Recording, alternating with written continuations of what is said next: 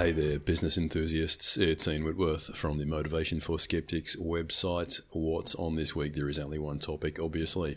COVID-19, 9 tips for business survival. We're right among some serious end times shit for our industry, and it's probably the same for you. Thanks a lot to whoever ate that original pangolin. Now the tab for their exotic dinner is in the billions per week. When I wrote, I lost 6 figures last week, bad news strategies, I didn't think 3 weeks later I'd be referring to that week as the good old days. A COVID-19 day in business is a week in the old scale. 3 weeks ago was the savage setback era. This week we're into the survival not guaranteed times. I literally answer my phone now with, what fresh bad news have you got for me?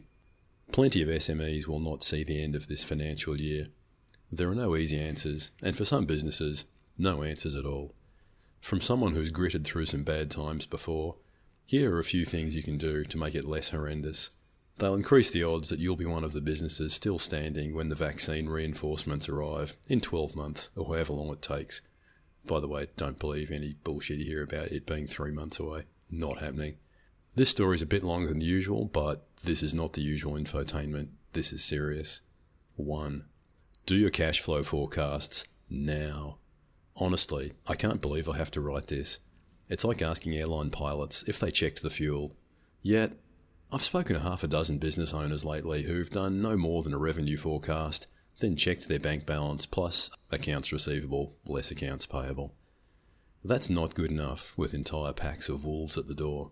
You need details, wages, rent, tax, supply payments, documented down to the day they're due. That's the moment you go from, might be okay, to, oh my god, I must act now. If people in your industry are saying, if you can survive X months, COVID-19 will all be over and demand will take off again, assume it will be at least 50% longer than that. And when they say, but we'll emerge from this stronger than ever, remember, those are just words they say to make you feel better, and it's not necessarily true. For us, the cash flow hellscape has entered a new realm. Normally, you can look ahead and go, terrible revenue months coming up, better take precautions. Now, that booked revenue sits there, offering a glimmer of hope, then evaporates a week out.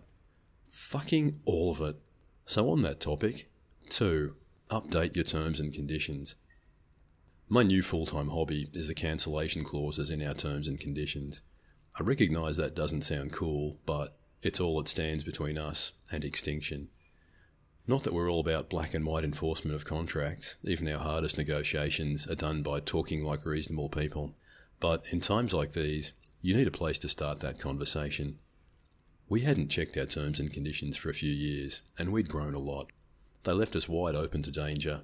A cancellation on a $5,000 job isn't terminal.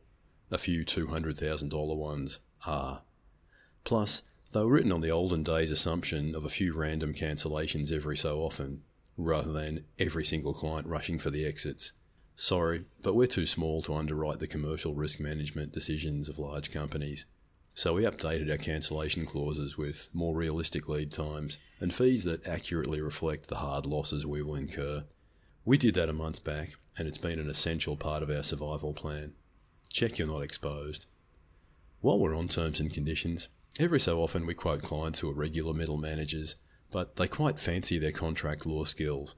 They go through your terms, and ours is only 2 pages long, and send you a long series of proposed amendments drawn from the ancient legal principles of things they reckon. Here's our response, and it should be yours. No! Anyone who does it is a maniac who will only get worse once you start working together. Imagine the nutbag diligence they'll apply to querying your invoices. If you need to say no to the work, do it. Almost all terms and conditions are drafted on the assumption of both sides being reasonably fair. Amateur lawyer mate's assumption that you're trying to conceal secret confidence tricks reveals a level of paranoia that you don't want to be working with, even in the starvation times. 3. Have the COVID-19 chat with suppliers.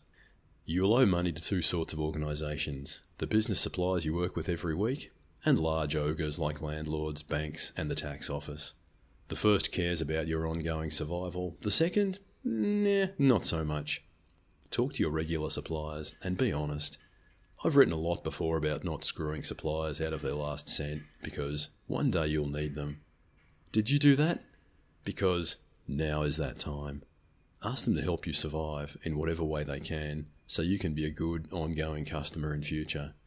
We started our business about 10 minutes before the last global financial crisis.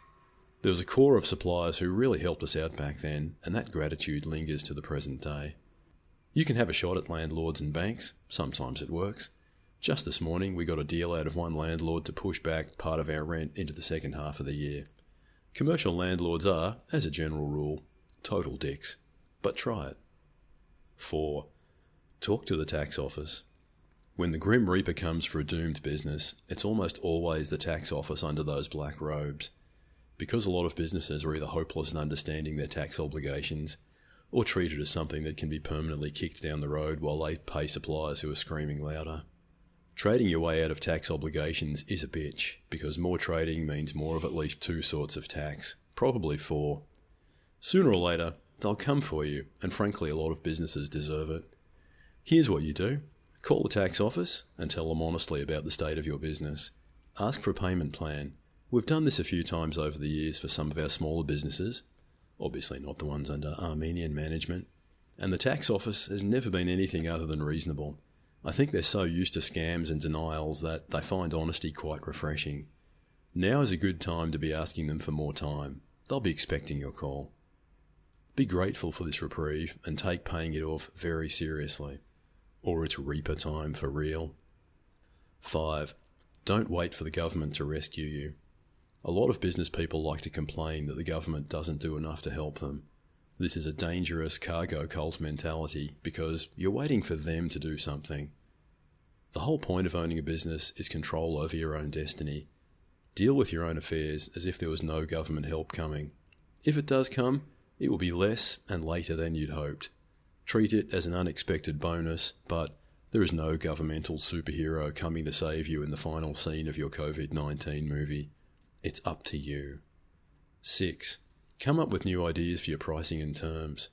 Think about how you can get paid up front. You want the work so bad, but now is the time to tighten up your payment terms, not loosen them. Do a sweet deal for payment up front. Get payment in stages rather than at the end of a project.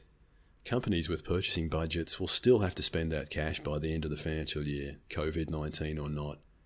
The further up the management ladder you can contact on the client side, the better chance you'll have of getting some business out of them. Read how to do that in The Raccoon Bypass, outflanking the procurement department. Link on the page. 7.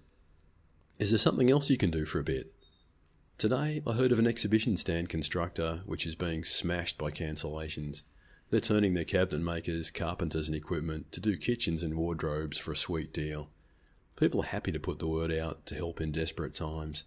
I've put that story, link at the bottom of the page if you need a kitchen or wardrobe and you happen to be in Sydney. What else could you do to get a bit of cash in and keep your team together? 8. Service those surviving customers like nothing else. There are still people with money, and you have a ton of excess capacity both in staff and whatever else it is you do. Now's the time to throw in the free dessert, the room upgrade, the matching belt, something to thank them for being a lovely person and spending cash with you instead of wasting it on another half pallet of toilet paper. Now is the time you can make them a customer for life. And now we get to the elephant in the room. 9. Laying off staff. How long can you hold on to them? It's an ugly question, but being in charge means facing up to ugly things. If you just use this as an excuse to punt people to boost your executive bonus, which happens, you are scum and people know it. If you have no revenue and no prospect of any revenue, you have to be realistic. No matter how much you say your people are your greatest asset, no matter how much you love them, their long-term needs are not served by your business going under. Then they're all unemployed and you're not going to be starting a new business anytime soon. You can start by seeing if they're okay about moving to a reduced number of days per week so everyone keeps their job.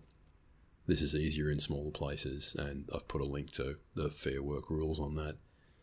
The other option is that you probably have people in your team who are a bit underperformy. You might be keeping them because you can't find anyone better, or just because you are nice. If you make them redundant, it's tough, but it will lift everyone else because your good people can spot an underperformer quicker than you can. I know it goes against the generally humane vibe of this blog, but when it's time, you have to act quickly. It's fucking awful, but people will survive and you don't destroy all you've built over years of personal sacrifice. That's all I got for now. Got to go and do more cash flow calls. Be careful out there. And lay off the pangolins for God's sake. See you next week.